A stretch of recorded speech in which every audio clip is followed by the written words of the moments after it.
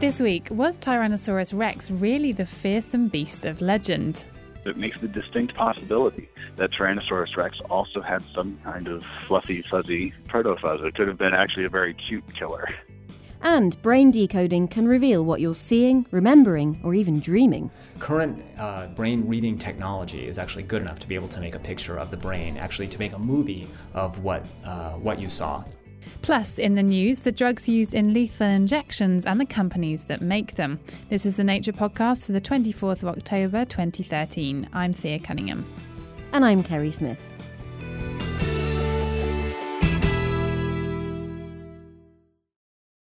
Its name means the tyrant lizard king, and its portrayal in textbooks, museums and films like Jurassic Park is certainly in line with that. But Tyrannosaurus rex might be a rather misunderstood little dinosaur. Well, OK, big. It was definitely big. But there are plenty of other question marks over its appearance, its habits, and its relationship to other tyrannosaurs, because it's part of this larger family. Dino expert Brian Switek has tried to answer a few of them in a feature. He and Noah Baker chatted them over. Here's Brian. It's sort of the irony of Tyrannosaurus rex is that, it's fairly well sampled. There are about at least 50 partial skeletons, enough completeness that people usually give them names like Sue or Stan or Jane or things like that. But in terms of knowing the animal's biology, getting beyond the bones, how it actually lived, what it looked like, what physiology was like, there's actually quite a bit of biological questions that are still up in the air about how the animal actually lived. Question number one for me is, where did it come from? What did T-Rex evolve from? Yeah, that's sort of the long reign of the tyrants. We think of these as the apex predators of the Cretaceous, and they absolutely were. But, where did they come from? It seems to go back to the late Jurassic, about 165 to about 150 million years ago, where tyrannosaurs were actually tiny, spread across, prehistoric North America and Europe and Asia. You'd have these animals that were about 6 feet long or so, fuzzy, didn't really look very much like Tyrannosaurus rex at all, and yet, based upon some shared anatomical features, we know that these were the first tyrannosaurs, and they're sort of under the feet of the major carnivores of the time. And it took them tens of millions of years before they even started to resemble those really giant, imposing, familiar tyrannosaurs. When people think of Tyrannosaurus, I think everyone will get an idea in their head of this ferocious creature covered in scales, but we don't even necessarily know what they looked like, especially when it came to their skin.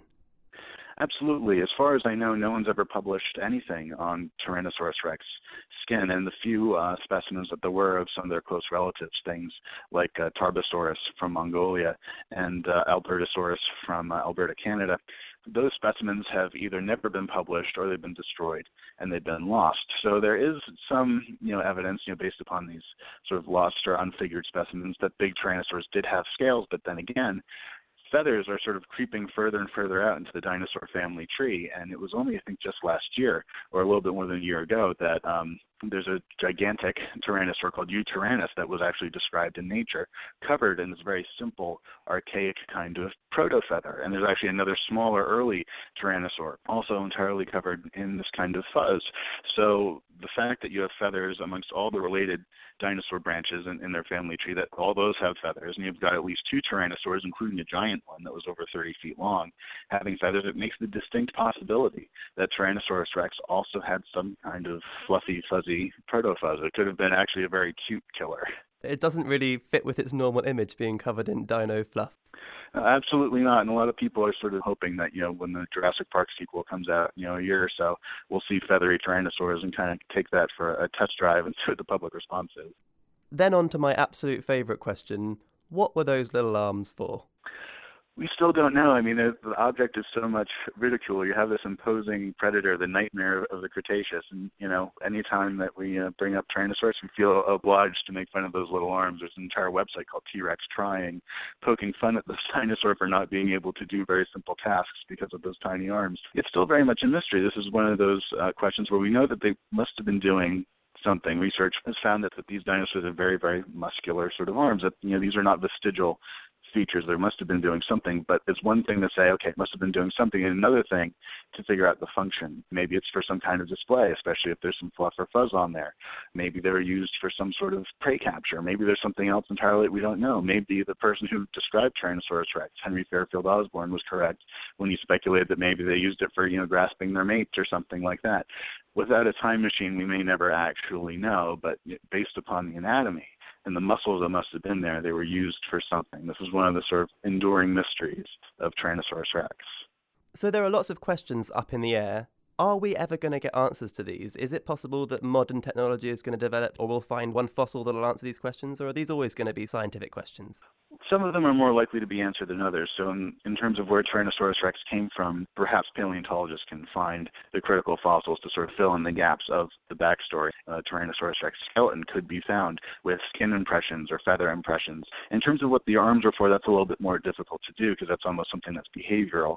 But you never know what's going to show up in the fossil record. I mean, maybe there might be a specimen that's found that's actually doing whatever it did with its arms when it perished and got preserved. I mean, stranger things have happened. Not so long ago, someone described 40-million-year-old turtles that were caught in the act of mating when they were fossilized. I mean, if that can be fossilized, who knows what's still out there in the fossil record.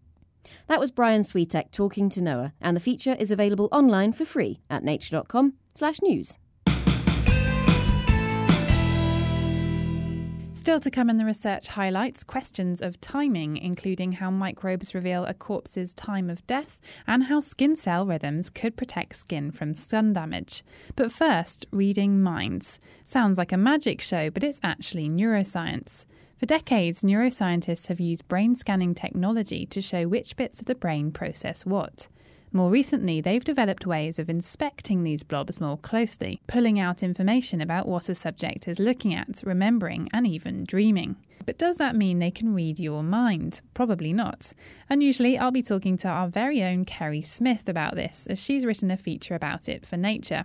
But first, let's hear from neuroscientist Jack Gallant from the University of California, Berkeley. He's been at this for a while, and he draws an analogy for us. So you can think of the brain as a computer that takes information in the world, like scenes and events that happen outside you, and sort of converts it, it encodes it into some sort of pattern of brain activity that your brain can use to do useful work, to basically to understand the world. And so encoding is when we go from the world into the brain. And then once we have some brain activity, if we have some way to measure it, then we can decode it and basically make a picture of the brain's representation of the world. Current brain reading technology is actually good enough to be able to make a picture of the brain, actually to make a movie of what you saw. That was Jack Gallant from the University of California, Berkeley. First off, Kerry, tell me, when did this all start? For years, scientists had used a technique called functional magnetic resonance imaging to look at the activity in broad areas of the brain. So if you were looking at something, they'd look at your brain activity and they'd say, OK, here in the visual cortex, we have some activity that corresponds to the fact that you're looking at something. But it was really just broad blobs of activity, and they're not very fine grain. So using statistical techniques, starting about a decade ago, scientists were able to look inside those blobs and not only use very strongly activated pieces of brain, but look at the patterns of activity across lots of different areas and therefore try and pull out much more information. So just by looking at a pattern in the brain activity, they can tell what sort of objects that person was looking at. So the early studies did exactly that. They looked at categories of object. Can we tell if this person is looking at a house or a shoe or a cat? So the computer programs could select from kind of 10 options, say. In more recent years, starting in the mid-2000s, people like Jack Gallant's group at the University of California at Berkeley, he's been trying to reconstruct what subjects are seeing. So that involves getting them to watch hours of video footage, scanning their brains, seeing what their brains do, and then seeing if from that brain activity a computer algorithm can reconstruct what was in the picture and therefore what the subject was looking at. Why would scientists want to do this? Very good question. Well, but wouldn't you want to look inside someone's head? I mean, that's essentially what it is. There are kind of two reasons. So it's useful to know what the brain's doing. If we could do this with the brain areas that are responsible for movement, if we could understand the signals they're sending, then we could, use that to move a robotic arm or something on behalf of a patient. In that sense, you don't really need to know what those signals actually are. You just need to know that they're coming out and that you can use them to move something around usefully. But the other reason to do this is actually to look at how the brain encodes things in the first place. So this can tell you a lot of information about exactly where in the brain certain things are being represented, and then maybe how the information changes as it moves through different areas of the brain and sort of comes out the other side. And you mentioned that in Jack Gallant's lab, he was getting his subjects to look at footage. But can they actually decode what people are thinking without looking at images? Well, that's much more difficult. So the experimenter can monitor very carefully the input in an experiment that's based on vision, because you know that you're making people watch movies. But so if I wanted to scan your brain and decode it and say, is Thea going to drink a cup of tea or a cup of coffee this afternoon? I don't really know what the representation for I want tea versus I want coffee looks like in your brain. Whereas from these studies that have been done already, we do know what the representation for I'm looking at a cup of tea versus I'm looking at a grain of coffee looks like. So when it comes to intentions or thoughts or feelings or dreams, which have recently been decoded this year actually by Yukiyasu Kamitani in his lab in Kyoto, Japan, that's a lot more difficult. How reliable are these decoded patterns? They vary. If you watch the video, which you can do on the Nature website, of Jack Gallant's attempts to reconstruct movies, they look a little bit like the movies that people originally saw, but they're not great. They're a little bit smudgy and they're a little bit blurred around the edges. But considering this is a computer guessing a picture from someone's brain activity, then it's really not bad. In other modalities, very, very difficult and not very reliable. So for dreaming, for example, you come up against the problem of how do you classify dreams?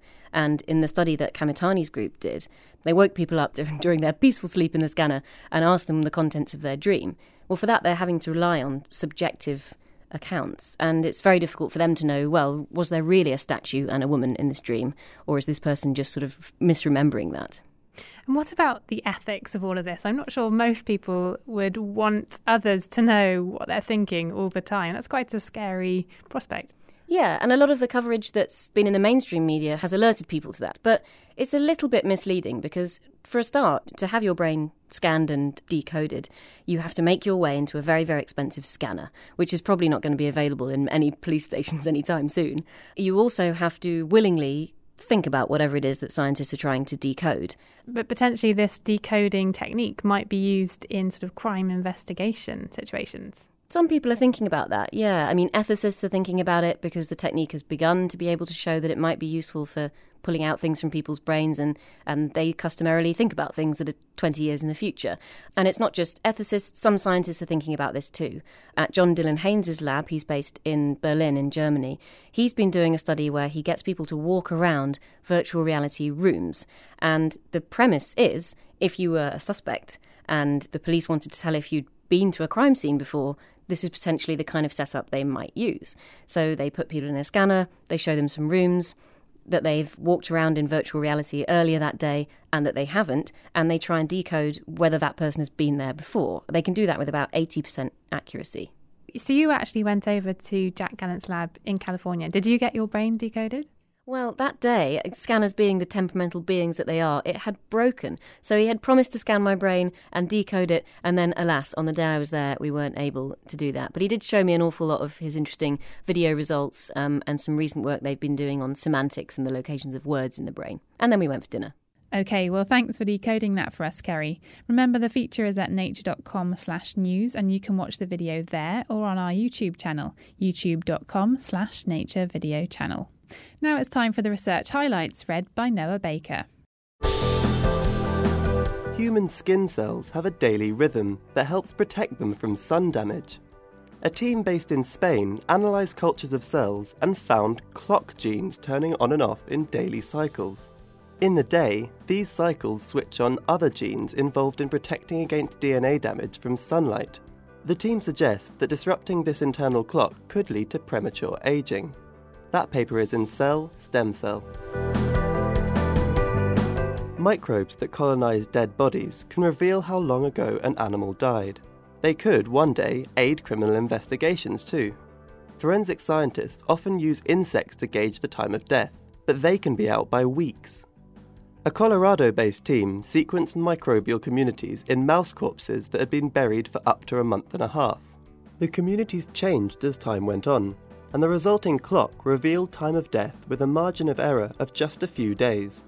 That study was published in eLife.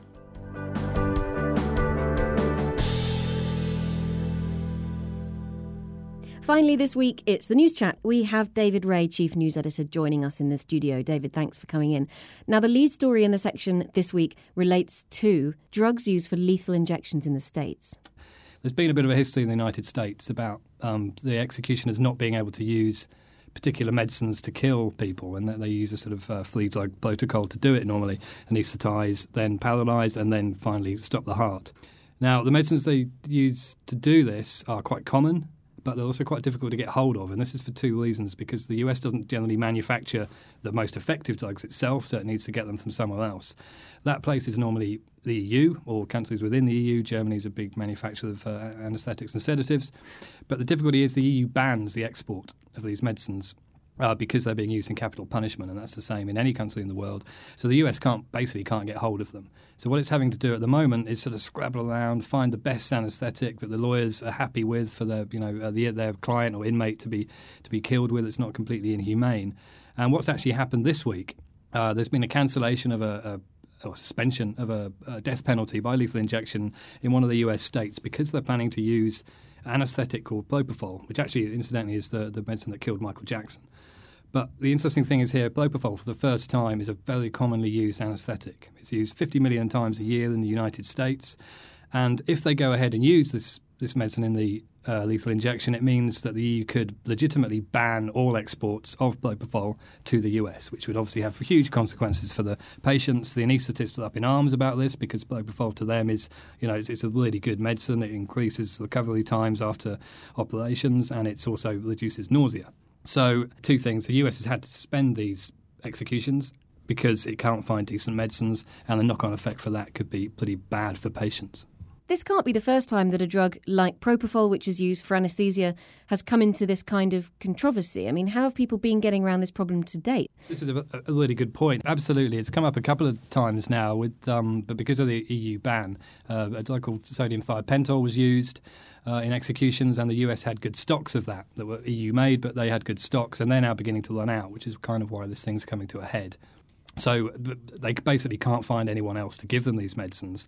And they have a slight alternative in that in the US they have compounding pharmacies whereby they're kind of unregulated backstreet pharmacies where they cobble together medicines that they can use in executions. But obviously a lot of people don't like them using that because there's no proof that the drugs are as good as they would be if bought on the open market. In terms of the reaction from the scientific community, from pharmaceutical companies, what's the future of this for them? Because the EU company that manufactures this doesn't want propofol sent to the US under any circumstances if it could be used in capital punishment. Exactly that. Yeah, I mean, the Fresenius Kabi is actually the name of the company, and they're hugely supportive of the suspension in the US of these executions because obviously without that there would be a ban on their exports. And I think sort of more importantly, the anaesthetists in the US are sort of up in arms because any kind of ban on propofol means that they won't be able to serve their patients as well as they'd like to. So there's been a few statements supporting the suspension and saying that we've got to sort this out once and for all. There's got to be a medicine that can be used in capital punishment, and it's got to have no knock-on effects. So will that be the course of action then? Find a medicine that does work in these circumstances, perhaps manufactured in the US? Or are people calling for a suspension of this practice? Yeah, I mean, obviously there's a lobby that says no to capital punishment, and I think that's still, this is more sort of grist to their mill. But ultimately, they will have to find something because lethal injection is now almost the sole method of execution in the States, and they need the medicines to do it. So as you were saying earlier, it's a three-step process, this lethal injection, the anaesthetic, the paralysis, and then the final dose of something that would kill someone. I mean, isn't it quite ethically difficult to make such a cocktail of drugs in the first place? Aren't US manufacturers going to have a problem? Well, exactly. I mean, I think it's normally the anaesthetic, which is A, the most important, and B, the sort of most difficult to find. So the potassium chloride, which is the third part of the sort of cocktail of drugs, is the one that stops the heart. That's very easy to make. The other two are slightly more difficult. So what the options for the US now would be to try and make the medicine themselves, in which case they'd have to sort of sign up a big, drug manufacturer that get it all approved. And there's certain sort of regulatory restrictions in the US that stop some of these companies from producing certain anaesthetics. So they have to go, far afield to get their supplies, and that's hence back to, square one. OK, so that's the lead story in this week's section. You can check out more information on that for the full story, nature.com/news. Elsewhere in the news section, David, this week, we're going back to a story that people will remember from a few years ago, where the volcano in Iceland, the Eyjafjallajökull, if I'm remembering correctly, I spent a long time learning how to pronounce that. That volcano, as people remember, shot this giant cloud of ash into the sky, and now aeroplane manufacturers, aeronautical engineers are trying to figure out what kind of damage that could cause. Exactly. A fascinating story. And henceforth, I shall be calling the volcano the volcano. Let's just clear that up now. But yeah, fascinating story. A guy in Norway has invented a detection system to sort of figure out, stick on the side of an aeroplane that detects ash in the air up to a few sort of obviously tens of miles ahead to allow planes to fly around it. So what's happened this time, which is new, they're dumping a ton of the ash from the actual Icelandic volcano into the air over the Bay of Biscay, sort of a few hundred miles off the French coast. And then another commercial airliner will use, with the detection system attached to it, will try and pick up the ash cloud and detect how the size of the particles is the key point, because the bigger the particles, the more likely they are to clog up the engines. So this detection system basically works a bit like a fog detection system in that it can figure out exactly the density of the particles ahead of it and gives the sort of pilot an infrared image of what's coming up. So he can therefore figure out, okay, enormous ash cloud ahead, huge particles, or it may not even be an ash cloud, it could be something else, and then can either go above or along the side of it. Now, ash clouds from volcanoes, pretty rare events, but this could work, you say, for other types of perhaps large particulates, aerosols in the air that planes might want to avoid. If they're the same size as the volcanic ash, yes, I think they could do. But I mean, I think the people who've invented it are specifically marketing or developing it for use in commercial airliners detecting ash. And I think whilst we had that classic example, was it 4 years ago now or so, when the Icelandic volcano erupted, this is a far more common problem in places like Indonesia and Chile, where quite often the air is full of this ash most of the time. So, growing increase in the number of planes flying in these places means that they do need an able detection system.